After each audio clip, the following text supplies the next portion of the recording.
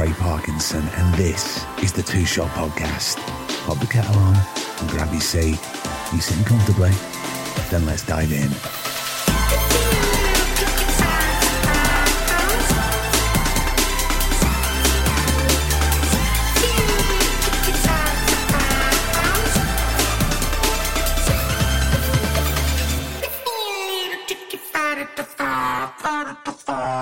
Hello. Yeah, we're back.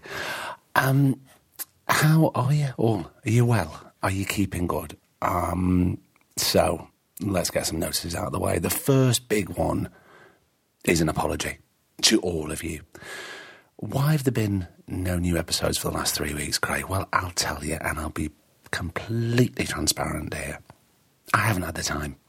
I've been really busy filming, and most days I'm up at 5:30, not getting until 7:30 at night, sometimes later. Sometimes I can't even hold a conversation with my girlfriend, let alone a stranger. And you know what we're like. We're not going to put out and deliver something that's below par. You are discerning listeners. You choose to listen to this. You expect a quality episode. And speaking of quality, that's why we're back. Because this week is one of my favourites. It's got to be jumping straight into the top 5. It's with an actress. She's called Helen Behan. You may remember Helen briefly in This Is England, the TV series, later, 88 and 90, I believe. But what you will remember her from is a stunning performance in another Shane Meadows project, which was The Virtues with Stevie Graham. And for that, she was nominated for a BAFTA. And the reason I wanted to talk to Helen was it's about... now this one, right, let me just put my words in order. You see, this is it. That's why I'm so shattered. When I have actors on the podcast, we tend not to touch on work. It's more about them. This is a mixture of both, and you'll understand why when you listen, because Helen's route into the acting world, it is not your usual at all, and that's why it's so brilliant. And if you don't know who she is, I urge you to listen to this, because by the end of it, you are going to fall in love with her. I guarantee it. It's going to make you laugh. You'll probably want to listen to it again. She's just the best company. It's such a shame that we had to do it remote, because I was back home for 24 hours. We recorded this on a Sunday, 10 a.m. It took me a while to get going. We were both a bit sleepy. One of us was hungover. It wasn't me. And it's all right, she says it in the interview. And we got down to it at 10 o'clock on a Sunday morning. And what I would have loved to have done is gone out with Helen, possibly to the pub. The pub features heavily in this conversation for all the right reasons. She's just fantastic company, and I guarantee you, if you're going to want to reach out and follow her on all the social media, and you probably want to go to the pub with her as well, like I did. Well, I think that's it, really. So apologies out of the way. Brilliant episode coming your way. I can't promise that there's going to be a new episode every week for a few weeks. I'm really trying my best. I'm trying to fit the conversations in. It's not like we haven't got the guests. I'm just trying to fit them in when I'm not so sleepy and tired. So thank you so much for bearing with us and for supporting us as you always do. Okay, here is your brand new Two Shot Podcast with the remarkable Helen Behan. Enjoy. I'll see you at the end. Helen, Good morning. How are you? I will tell the truth. I'm slightly hungover. Where were you last night? I was over at my pals for dinner, and it would have been fine, except I was with my other pals the night before. So it's been... I can hear it here in my throat. Yeah, I put red lipstick on to try and kid myself that I wasn't hungover, but I'm feeling very...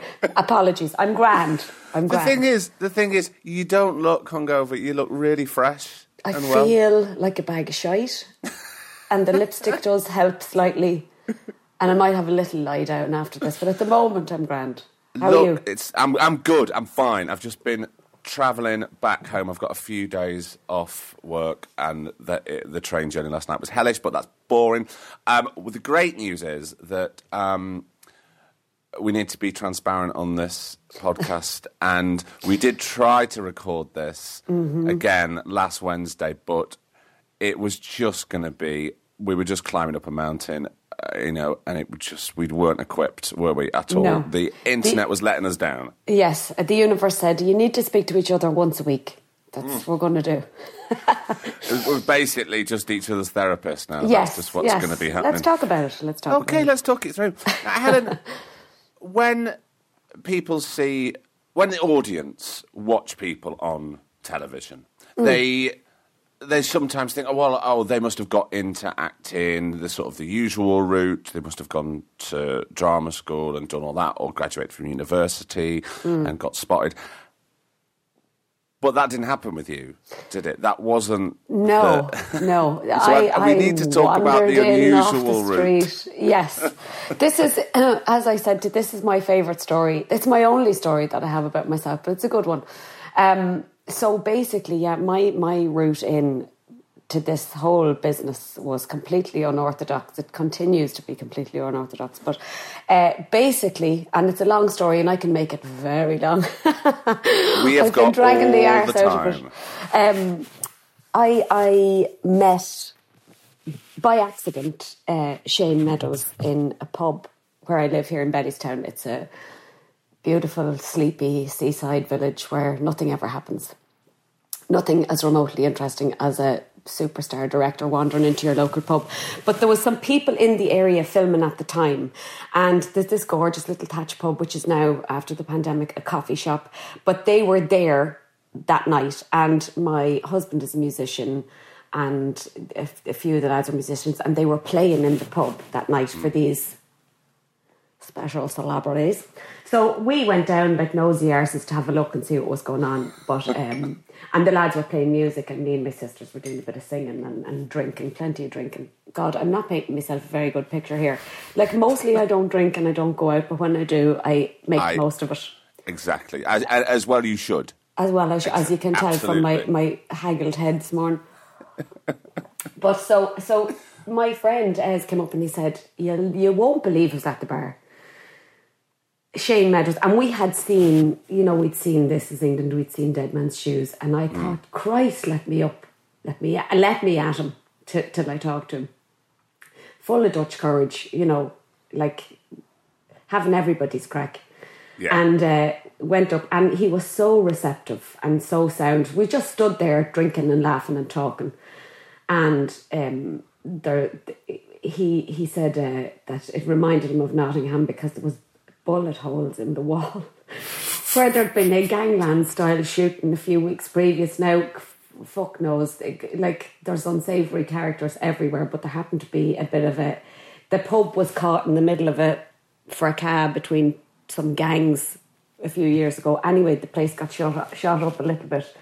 And so he felt right at home, he said. Just a little bit. Just a couple of holes in the wall. It was all right. Everybody ran out and hid in the toilets. But and there was another fella going around robbing people's purses. Sounds like a great spot. Anyway, just one arsehole, and as my father says, never pack an arsehole. There'll always be one waiting for you when you get there. But this fella was going around robbing purses, chatting to dolls and sticking his hand in the purse and whipping out the phones and the money and the whole lot. So my sister came in to me, I was talking to Shane, and she said, my fucking phone's gone, my wallet's gone. And a few other people started to say, my phone's gone, my wallet's gone. And her fella at the time found your man. He was after stashing all the wallets and the phones in the cistern in the toilet and gone back in for a pint, the cheeky bastard. Jesus, the balls on him. Yeah, the balls on him. They found him in the pub. Yeah, they copped it was him, and Right. he took them in, and there in the cistern, he'd stashed all the loot for later on whenever he was going home full of jar, the stupid bastard. But anyway, so this all kicked off in front of Shane as well. Your man was told he was leaving out the window and there was going to be a big bust up. So this was the crack. This was the carry on that Shane was there for. It's generally a very lovely, gentle place.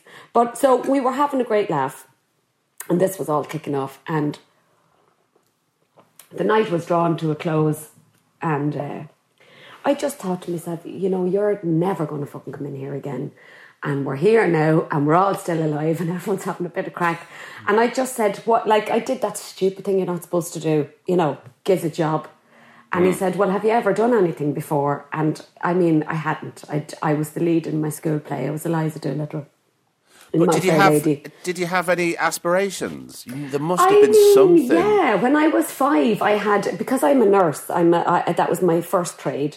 I used to get little, plastic syringes and things off Santa Claus. And I wanted that or Hollywood superstardom. And so there was no drama classes around here. There was no money for all of that. So I went and became a nurse. But I'd done this school play and I was the lead. And I swear to God, I mean, I was 15 and absolutely heaving with confidence. Up on the stage and, you know, doing me London accent and jazz hands and all that crack. I had no fucking clue what I was doing, but I was having a great time. And I was picked. It was down to me and this other girl. And she's a great voice. But I don't know, I wanted it so fucking desperately that I ploughed loads of time into getting ready for the school audition. And she had just underprepared the Wally. And then she came in after me and she was kind of replicating what I was doing, but they could see that I'd put the hours in, whatever. Anyway, they gave it to me, but I was fucking delighted. And I just thought every night I was out there, Jesus, this is where I live, out here on the stage. I love it. Frightens the shite out of me, but I love it. So that's all I had done, school. And he said to me, and I said, oh yeah, of course I can, yeah. Hadn't a fucking clue whether I could or I couldn't. And he said, right, give me your phone number. And I thought, oh, Jesus Christ, no. He said, so I wrote it on a bit of till receipt. It was the only thing I could get my hands on. I said to the girl behind the bar, give us a bit of paper. And I wrote something like, give me an in. Something fucking stupid and cheeky, and put my name and my phone number, making sure I put the Irish prefix just in case there was any kind of any confusion about the phone number. I was very clear, but I watched him kind of take care of it, and I thought, oh God, if I was fobbing someone off, I'd just kind of scrunch it up and throw it away. But he took care of it and minded it, and I thought, well, he seems like a very genuine fella. If he doesn't call me, fuck it. We'd a great bit of crack. And I met the director of Dead Man's Shoes and this thing. And so that was me night made. And off he went. And did you think anything more of it after that night? I thought, he is so genuine. And knowing him so well now, you take him as you find him. I didn't know that at the time. I thought maybe he's just been trying to fucking get rid of me. I was scourging the arse off him. And maybe he was just trying to get rid, and he chucked it when he went out the door. But the weeks went past, and any time kind of a UK number went on the phone, I kind of did a little lep. But it was like fucking, you know, cold callers and fucking, are you interested in purchasing blah, blah, blah. So it was never anything. And then maybe a month later, I was washing the dishes in the kitchen, and it was a UK number, answered it, and it was one of the girls from the production ringing Libby to say, I believe you met Shane Meadows. And my heart and stomach just, I was jumping up and down in the air and then coming back to the phone going, yes, that's right, trying to be calm. But then I also thought, on the other hand, this is my brother taking the piss, because we did that to each other. I rang him after his driving test. He passed his driving test. And I pretended to be the woman from the centre saying that we'd got the paper mixed up and he hadn't in fact passed his test. And of course, because I was putting on accents and everything, he was devastated. And when I heard his voice going, I said, I can't do this, it's me. He said, yeah, bollocks. So I thought, this is him getting me back, because I told them all, you won't believe who I met. And he said, maybe he had something in mind for me. But sure, I really didn't think that he would get back to me. I didn't. But anyway, so it transpires. She said, yeah, he met you, he kept your number, and he thinks you might be right for this thing. Would you come over? And I said, absolutely. I put down the phone. Well, I proceeded to puke from then until I went over. I said, I've asked for this now, and what am I doing? I'm out of my fucking element. Out of me element. Like, I had no idea what I was doing. I was 31 at the time, like far too old to be cotton around with Hollywood dreams, you know, like just thinking this is ridiculous now, you're being ridiculous. And my brilliant husband, he just said, you fucking ask for this now, go over and do it and show them what you have. I said, I don't know what I have. I don't know what I've got. But I got over there anyway. Told you I could make this a long story, Craig. That's what we want. It's a brilliant story. Oh, my God. So I got over, and I've been watching, because he said to me, it's for This Is England 88, and I had little idea for this role for you. But did he give you, did Libby or Shane give you any more information prior to flying over, or was it quite open? I kind of can't remember, because I was so just high as a kite. Yeah. But I knew it was for This Is England 88, the next thing. And he kind of, he said at the time, I think maybe, I have this idea, and I think Lal goes to see this nurse. So I kind of had an idea in my head, but I'd nothing. And but in a way, that was probably better. Quite canny of him to just sort of lay a little seed, say there might be something... He's super smart. Lol. Yeah, of course he is. He's super smart, and he knows exactly what he's doing. He's conniving get, because when he's talking to you and you're pouring your heart out and telling him everything about yourself, he's just writing it all down, taking a little note. Oh, we might be able to use that. And you just don't know that you're bearing your, the sections of these characters that he's going to bring to life on the page. But so I'd been watching the night before flying over, and the previous night, all This Is England stuff, just trying to kind of bear with. Can you turn down that video in there, please? Hello? I'm so sorry. This house is like Central Station. One of my kids is playing their TikTok super loud. Can you hear that? No, that's okay. Oh, it's On fine. we go. Sorry now. The thing is, I would normally say, it's all right, don't worry, we'll cut that out. I'm not cutting that out. That's really funny. It's only just as well they haven't burst in the door half the rest shouting and roaring. Helen, that could happen too. The more the merrier. That's what I say. Good stuff. So I'd been watching and prepping and getting ready and looking at all these characters and just thinking, I don't know where I'm going to fit in here, because this is already a world set up. But anyway, he had this lovely idea of Lal. She was going through so much in that series, going to see this nurse and developing this friendship.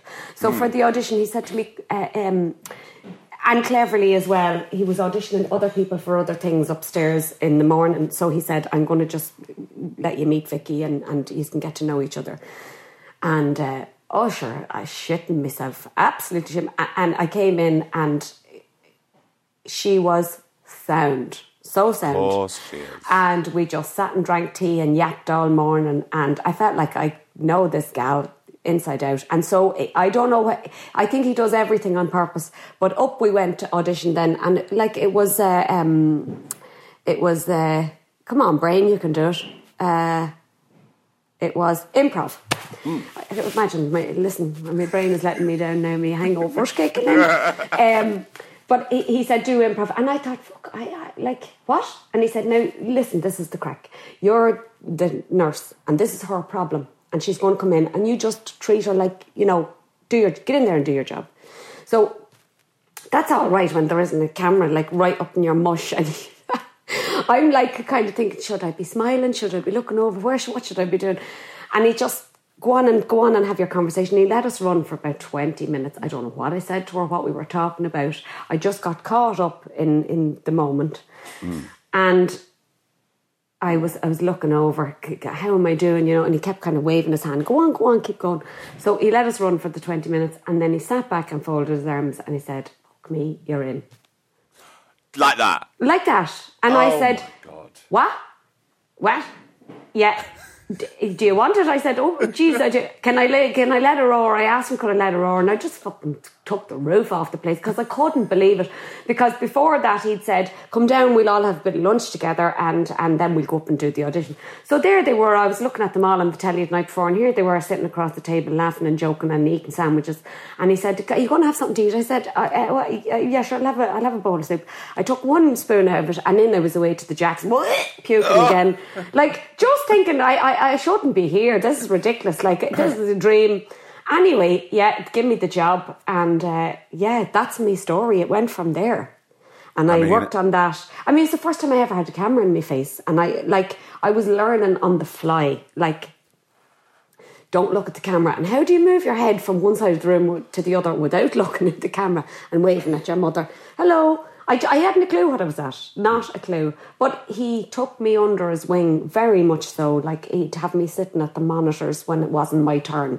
And he'd be saying, now look at this, that's what's happening there, and this is what's happening here. Like, he brought me into the whole thing. It was completely immersive. Like, I don't think many people will have ever had that as a first experience. And it was for Channel 4. What the fuck did I think I was doing?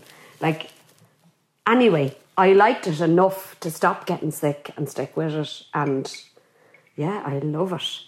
And the money's better than nursing, and the crack is better, and you don't have to watch as many people dying, and yeah. So that's kind of how it started, and here we are. But the thing is, Helen, you had every right to be there, even though you didn't feel you did. But I still don't feel it. But I don't think anybody should. I think that's what. If you get complacent and think, well, absolutely, of course I should be here. Well, then you're a prick, and it's time to get out. Well, probably yeah. Or you think it's just a bit of a breeze, or it's easy, or you don't take, take it as seriously as what you should do. The good ones make it look very easy. It's not easy. It's play. And I mean, I have actually done very heavy day job work before this job, and I know how heavy life can be in other professions. And this was I know for me, it's such a dream come true, and it's such a... And obviously, I have this imposter shit. I've had it since then, because I do feel like I just took somebody else's spot. Maybe I just wandered in, And I'm always thinking, right, you've gotten away with it. It's the time to keep your head down. You're getting away with it. You're getting away with it. Nobody's gone, right, that's it. You've had enough now. Come on, out you get. You've no papers with you. You're caught. And my daughter now, she's training. She has just done a year in the Lear Theatre in Dublin. And like every time we have a conversation about it, she says, Mommy, you don't know. You don't know. Like, that's not how we do it in the theatre. And I'm just thinking, you're right. I don't know what the fuck I'm doing. But I said, I'm...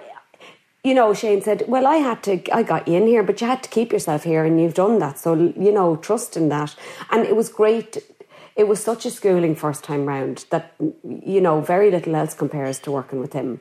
And I just thought on the next job, oh, do you not do it like that? Oh, and you stick to the script, do you? Is that the norm? It's such a unique experience working with Shane. And we did, of course, stick to script on loads of things, but there's a lot of freedom for you to move around within that parameter that you don't get on other jobs.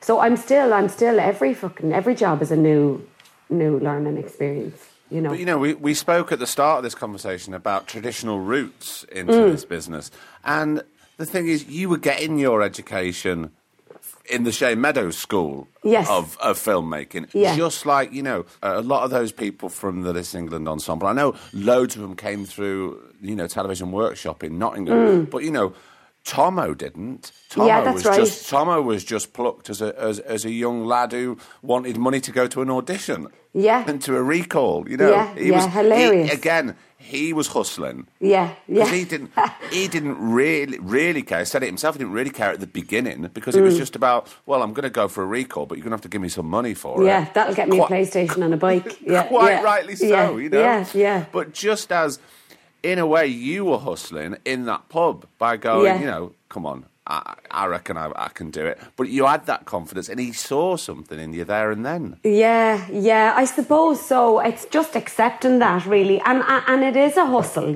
it's a hustle, because, and I'm learning that still, however, 10 years later. It is a hustle. And, in this industry, it's not always who's the perfect person for the job. Maybe it's who you know or who you've worked with previously or who wants to take you on another job, which is wonderful for the people who otherwise won't get seen, you know, that you go in. It especially, you see it a lot with the crew and camera and production, that they take a team with them. And I think, geez, that's great. And they all know they're all going to this next job. And then the actors are like, well, I don't know what's happening next. I don't know when I'm working again. I don't know if I'm going to work again. It is a hustle. And I, you know, as you know, I don't live in London. And I think when you're in the thick of it or you're in LA, you're better able to hustle.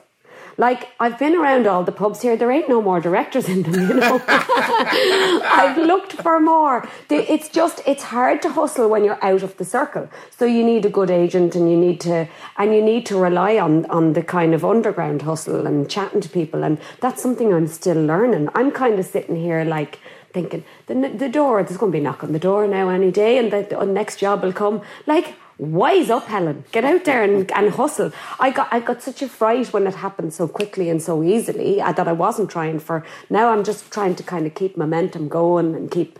And I've been very lucky. I mean, it's luck. It's hard work. Yes. I've worked hard. I've sacrificed a lot. I've given up my other career essentially, which was a steady pay packet and, you know, not a great one, but steady. And that was my other love. You know, I loved and to go back during the pandemic and all of that thing. I don't think I'll ever really fully be out of that, because when there's a dry spell with this, which there can be, I mean, since the last time I was talking to you, there was like 8 months between jobs. Yeah. It's a really long time to be out of work and not knowing where your next meal is coming from. Well, so that was a very handy tool to have. I think probably people feel like, you know, and certainly Aoife, my daughter, I'd be of the school that, you know, if you've got other talents, use them, because you're between jobs, you are character study while you're working in a shop or a pub or, you know, whatever it is you choose to do in your downtime. Because let's be honest, for the most of us, you know, the small percentage are constantly jobbing and going from one to the other, and the rest of us are kick, bollock, scramble, you know, and you can't eat that. You need to earn money and you need to, you know, and it's not about that. My daughter would say, no, you have to tunnel vision, focus entirely on this. It's all right when you're at a certain point, I think, to do that or to get to that point, but there's times when you're not working and it's cash.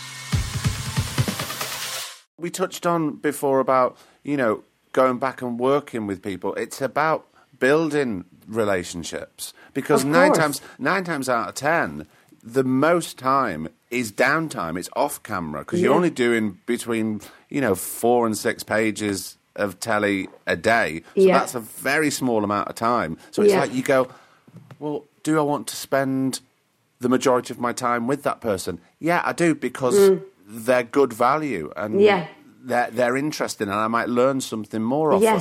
Yes. That it's all about the relationships when you get in there, and looking at how, especially for me, because I'm not schooled, I'm constantly watching.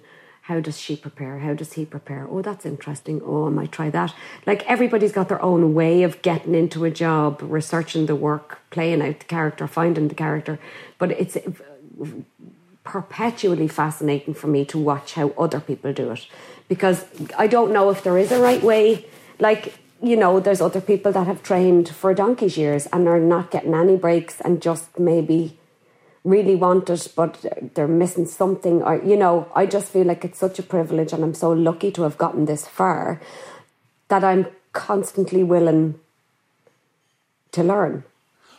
But I think we all are, all the time. Even for people that have trained, you're constantly learning. You know, I always say, I mean, there is more now, you know, acting in front of a camera at drama school. They touch on it a lot more than certainly when I went to drama school. It was like, you know, it was a day or something like that, you know, in well, when did I graduate? 97. So, you know, late 90s, mid-late 90s. I was just leaving secondary school at that point, 97. But Helen, you know, it's touched on there about luck. The thing is, you wouldn't have played that part in This Is England had you not had a career as a nurse. Yeah. Yeah, and I talk about this with people all the time, and it was the value of that other career that's informed so much of what I've done in the meantime. And I suppose everybody is bringing themselves. I just feel like, I'll have to change myself because that's not what they want. But they do, of course. They want your version of this character, of this person. But nursing and being on the wards and looking at people at the most vulnerable times in their lives, looking at people stressed, looking at people coming through an illness. You see every character, you see every walk of life. So it has been invaluable, but it's not something I knew starting out. I didn't know how valuable that was to me. And I've ended up where I want to be, and it's been a culmination of all those things, I suppose. Yeah. So after This Is England, you come back home, you've done that. Was it, right, I've had a little taste of that, and I feel very privileged and very lucky. I'm going to go back to the day job now and carry on, and life is going to resume as normal. I mean, or did your head turn into a fucking big inflated prick? And kind of like I was like hot topic around here, because like I said, it's so quiet and everyone was like, oh geez, we heard you and we can't wait to see it. And it was all the talk. And I mean, part of me knew you're going back to the day job now. This is not how things operate, and you had your crack and that's it. But I did think, I've been in a Shane Meadows thing, that's it now. I'm going to absolutely skyrocket. It's going to be brilliant. And of course, for a year, more than a year, I sat in my arse and did nothing. And then I kind of said, well, that's it. That was your 10 minutes. I hope you enjoyed yourself. And I would never have been happy to put that to rest. It was always in there, but I thought you couldn't be that lucky twice. No one else is going to give you another shot, I don't know how I felt. I was up in the air. I loved every minute of it. It scared the shit out of me. I didn't know what was next. I wanted that, but I kind of was a realist, and I thought, you're over here, they're all over there. That's where it's all happening. You're not going to uproot the family, and this is it. Then a year passed, and I had no agent or anything like that, and I got a call, which is kind of, it worries you a bit how people can find you out of the ether, with no number. Back in the days when the internet was just a burgeoning thing. But a director contacted me and he said, I've seen your turn on that, and, you were brilliant, and would you come up and read for this play? And I thought, oh, now here we go. Maybe this is how it's going to happen. So I went up, and I was kind of saying yes to everything because I couldn't believe that people were willing to hire me. And that's something you learn as well, eventually, that you seek out things you want to do and don't want to do, and things that suit you and things that don't. This was going to be theatre up in Dublin, and it was a great experience. Very dark subject matter, but it was just a two-hander with me and this other actress, Denise McCormick, and I loved that. And then I thought, now I've done a bit of telly and a bit of theatre, maybe now that's me done. And then after, I got another phone call then, and then just a little, it was contact for this person and that person. Then I got an agent, and nothing really happened. Right. And did you get the agent over in Dublin, Helen? Yes. Yeah. So I think it might have been after this thing came out or something, and I was writing to everybody, I've done this, and any chance you'd see me, and it was full up here, sorry, full up here, and I just thought, oh fuck, this is hopeless, it's hopeless.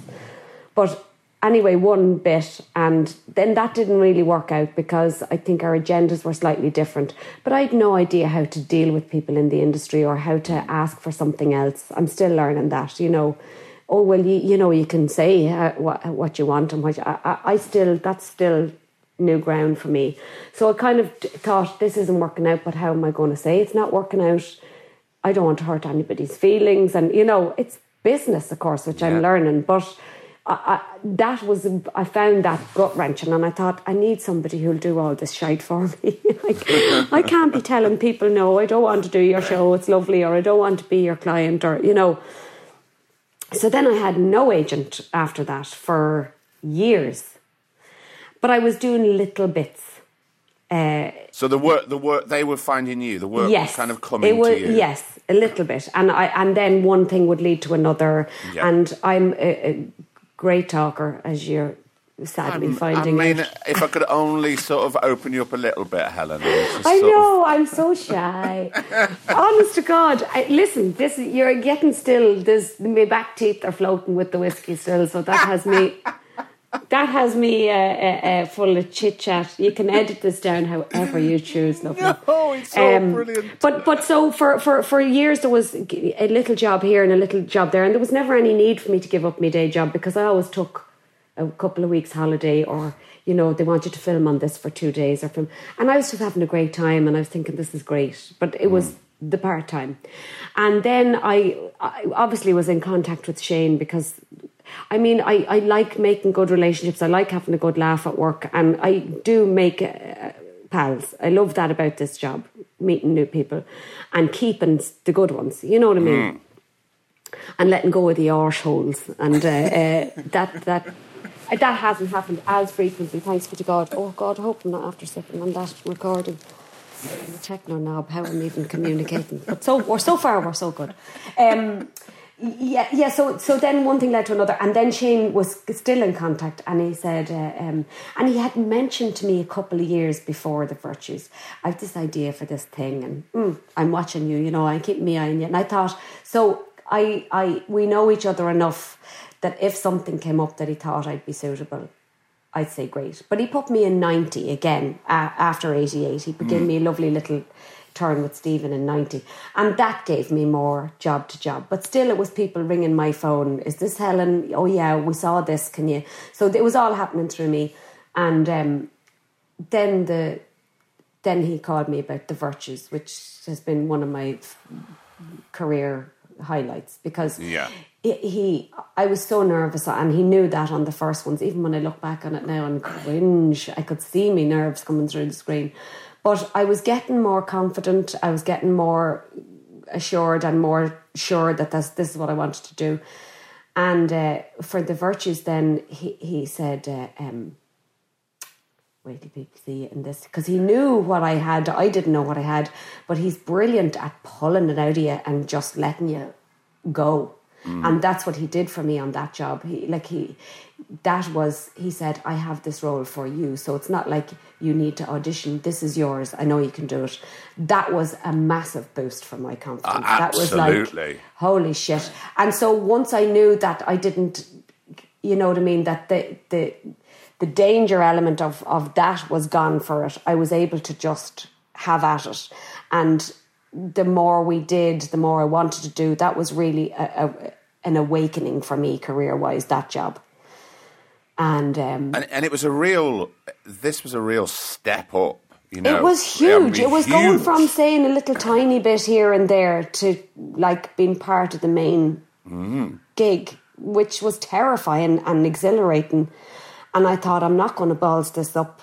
I'm so invested in getting it right, because I thought people don't get these chances. They're not just handed great roles, so don't balls it up. And I worked so hard and did exactly what he asked of me all the time. Whatever the cost was, to like emotionally, whatever, I thought this has to be right, because this is too good a shot to fuck up.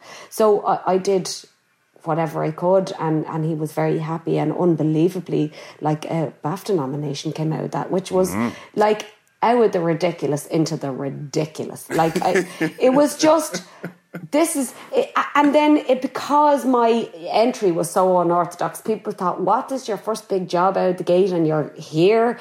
At this stage, it was an absolute whirlwind, and it happened in the middle of a pandemic, and I was it was a good way for me in hindsight to enter into that whole arena of things, because everything was done on Zoom. I got a lovely frock, and I was sitting, on my stairs, like in the comfort of my own house, wanting to have the circus, but glad not to have it at the same time, to be able to absorb what was happening outside of that, because I think I might have gone over there had it been in real life, and I made a balls of it, or got scuttered drunk and caused a ruckus. So I'm glad it happened the way it did. But that's all, like, I would attribute an awful lot of the good luck I've had to Shane and what he's done for me.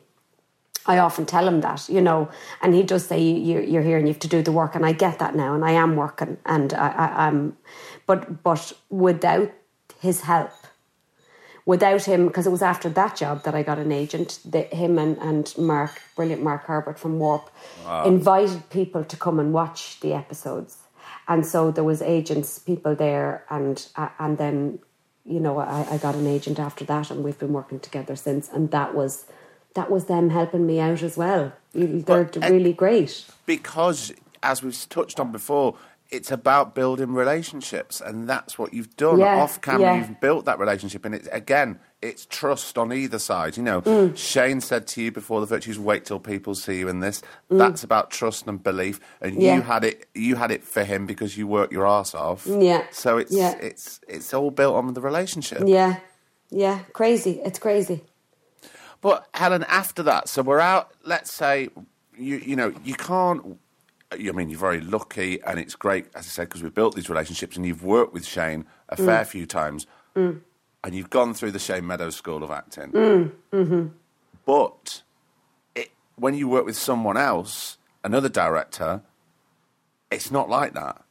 It's at all. So how did it feel for you jumping from that style to something that is, for want of a better word, more formulaic? Well, I had to have a word with myself and say, this is actually the general crack with these new people. This is the way it's going to be. That was a freak, wonderful, and it's not going to be like that with everybody else. But I kind of, not that I learned it the hard way, but I wasn't prepared for so I had done such a big job, but actually I wasn't schooled the way everybody else works, so I had to learn that. But it's just about, it's a trust thing. It is a trust thing, and a self-belief and all of that. But I just was watching fiercely around me. What are everybody doing? What's expected of me here? And trying to conform to that, whatever it was. Like landing on a mark was another new one to me. Holy Jesus, how am I going to get to that spot without looking down with a fucking magnifying glass? So I'm trying to make it look normal that I'm walking into a spot and this business of continuity, which I'm a wizard at now. I'm clued into my own continuity like I don't know what, because I spot it when I'm watching things. Oh, she had that cup in her left hand. Oh, yes. Who the fuck dropped the ball here? You watch television in a completely different way. Yeah, I did absolutely. Initially, you know. Now I'm obviously, there's so much good stuff out there that I'm kind of, I let go of all those tricks. But do you know what one thing that slightly annoys me, and it does sometimes take me out of it? So say if they're filming in London or they're filming in Manchester, somewhere that I know very, very well, and they'll be walking down a street and then they'll turn right and I go, oh, no, whoa, wait a minute. If you turn right there, you go onto such and such a street. But they've just gone onto such and such a street. Yeah, that's not the route. It lifts you out of it. You cannot really does. To know too much hurts you as a viewer, I think. Yes. Yeah, it does. It does. You see, this is my thing when I said it. I just want to be believable as a human being. And it's a fucking tall order sometimes. It's a tall order. Like, the very first thing I had to do for Shane was knock on a door. He said, just go up now and knock on that door. You're knocking to see if she's at home. And all of a sudden I thought, how do I walk? And how do I knock on the door? You know, without looking like someone who's acting, knocking on the door. Yeah. But So it's I worked with a great director then. I have been so lucky. Aisling Walsh, who directed Elizabeth is Missing. So this was a story about dementia, and the lead was played by Glenda Jackson, the wonderful Glenda Jackson. Yeah. So I was going, Jesus Christ, I've first Shane and now Glenda Jackson. Like, what's going on? What's going on in the universe? Thank you. Putting my hands up to the sky. But so I thought, you've something to learn here. I know that I've something to learn from everybody. Certainly Aisling is a very clever, kind of quieter director. So Shane would be, you know, you can hear him laughing off camera if something's funny. He's roaring in through from the kitchen, do that again, or say, you know, whatever. He's very vocal, and he's up talking to you, and he's talking about everything, which I love. And Aisling was so quiet that I found myself she knew exactly what she wanted, and she had the confidence that you were doing it. So, and that's absolutely fair enough. But I was like, oh God, how come she's not up in my ear every 2 minutes telling me what's up? And so I found myself on that job going a bit, am I doing all right? Am I, like a needy asshole. And she was just putting her, okay, sign up. And you learn directors' tells, you learn when they're happy and when they're not happy, faces they pull or things they do with their, but that's on the fly unless you've worked with them before. You're discovering, okay, I'm shite, or, oh, I think he likes this. Every one of them's different. And so that was another learning curve. This was the thing. It was having a producer come down to you, in the middle of the scene and whisper in your ear, just, it's not it. When what is that not what I said? When you have so much freedom to be tied to the crossing of the T and the dotting of the I, that was a big learning curve. And every job, the director works differently, or you're working with a different, a cast who operate differently. So I think every job is a unique experience, and every day is a school day.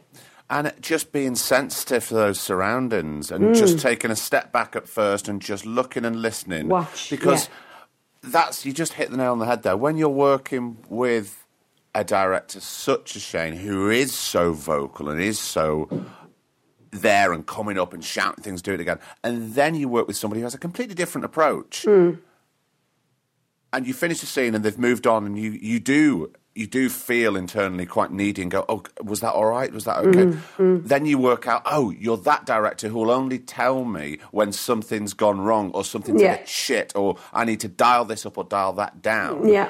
They're not going to tell you, great, brilliant.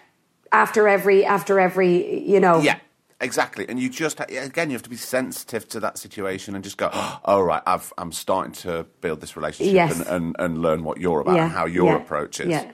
So I worked with Kathy Burke last year. She directed this thing we did for ITV, this Graham Norton's book. And that was, every day I'm getting these little, every job, these moments of, oh my God, she's on this, Jesus. And I loved Kathy Burke forever. Absolute national treasure. Come on. Oh, Jesus Christ. And she's a genius. And she's like a massive theatre director. So this was television. So this was kind of different for her as well. She's so funny. She's super smart. And I just was like gob open. I will do whatever she says. I'm not, And it's funny. Sometimes you come across actors on jobs who argue the toss with a director. And in my mind, that's the boss there. Shush now. And sometimes you have value added. And I love a collaboration where your ideas are valued and you can participate and work together. And a lot of directors are into that, and it's great. It always baffles me when actors kind of, I don't know, unless they're a director and have directed for years, they don't have the same foresight, and they're arguing the toss. I just think this is a new experience. It's different. There's so much to learn from this person. Just shush and see what they do and see what they're about. And trust. You obviously, if you're working with someone like Kath, then it's like, well, you've already got my respect. And you've completely got my trust, so I will do whatever you say. Yeah. And every notion she had was always right. Sometimes if a director says, actually, don't say that line there, don't say anything, your ego goes, oh, that's one of me lines gone, But I learned that from Shane, when things would be cut and you'd think, oh, Jesus, that was a great scene. But for the greater good of the story, and it's someone else's machine generally, and it's someone else's story, and it was Graham's story, and you're just there to serve that and do the best job that you can and learn and meet great people on the way. And I find, I'm not creative in that way. I'm not a writer. I know obviously kind of from working over the years what feels good in a scene, and sometimes that conversation can be had, what about if, but you have to be coming up with something that's making more sense than there's already on the page, which is rare. Like generally things whatever's on the script, it has meaning, and generally every line is leading somewhere, it's that as well, learning that about reading into everything and everybody's everything and how it affects your character. There's a lot of work involved, actually, a lot of work. Sometimes jobs are just like a school holiday, and that holding was just crack almighty. I played one of three sisters, and the bonds you form with people. I just went out for dinner with them 2 nights ago. It's like, it's unique because your real friends. I don't mean I love those girls, but your real friends don't know your work in the same way that your work pals do. There's a great bond and a great knowing, especially like my husband, my partner's not involved in this industry at all, which has great benefit. And sometimes it can be, I need you to understand that it's going to take this long, or it's going to be, it's difficult for the peasants, I think, for the real people, because it's such an intense experience, and you're spending so long with these people. I mean, I can liken it to the hours with nursing, the 14, 15-hour days. And there's a lot of time off camera where you're talking to people and you know the most intimate things about one another, and then bang, you don't see them for a year or maybe ever, But you're thrust into these situations and you're forced to read people and fast forward in a relationship very, very quickly. Yeah, because you and need maybe to they're playing read your these husband people. or your wife or your lover or your partner. That is someone that you have to be intimate with, and you don't always get the time to delve into that relationship before you shoot. But on the job, Jesus, there's nothing those people don't know about me. I can only but imagine. Yeah. Does she ever shut the fuck up? Yes, I do. I'm going to be quiet now, Craig. You talk for a while. Helen, well, the thing is, this has been absolutely a perfect way to start my Sunday morning. I'm sorry that you had a hangover, but it's doing. It's your doing, and it's something that's going to creep up on you today, and I hope you can just sort of wrap up in a duvet and get looked after. I mean, I'm at the stage where it takes me 4 days to get over, and I can't behave. I can't we'll just have one. One tastes like two tastes like three. I am at the stage now where I know when it's time to go. But I do cry, and I feel like I'm the only one that's ever felt this bad. And then I get a cup of tea handed and get up now, you've had enough time in the bed. Get up and get on with your life. But it does take me longer. So it's rare when I go, but when I do, I make the most of it. Yeah, I make the most of it. Helen, it's been absolutely lovely to speak to you again. And you too. I mean, I don't know what I said that I've left out or what I've added that I shouldn't, but I know you've added everything, and everything's been sift through the perfect. shit and find something useful. It's only gold. It's only gold. Helen, you take care, and I will see you in the real world at some point, I'm sure. Yes, great talking to you, Craig. Thank you so much. Great talking to you. All right, lots of love. Bye. Bye.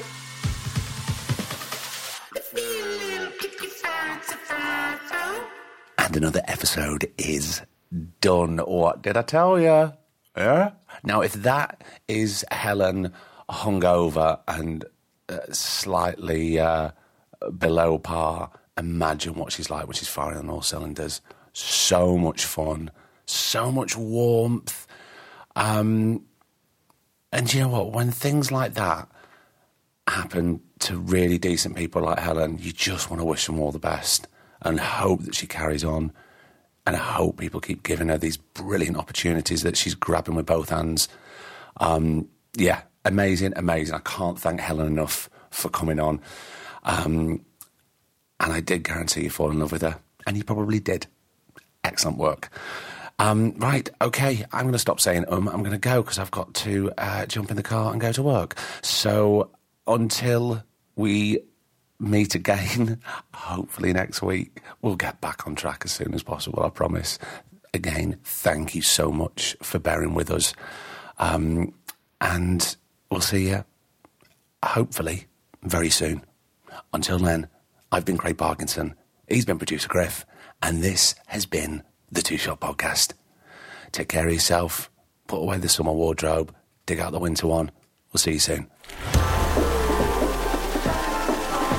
The Two Shot Podcast was presented by me, Craig Parkinson, recorded and produced by Thomas Griffin for Splicing Block. The remix of our theme tune is by Stolen Valor. Cheers.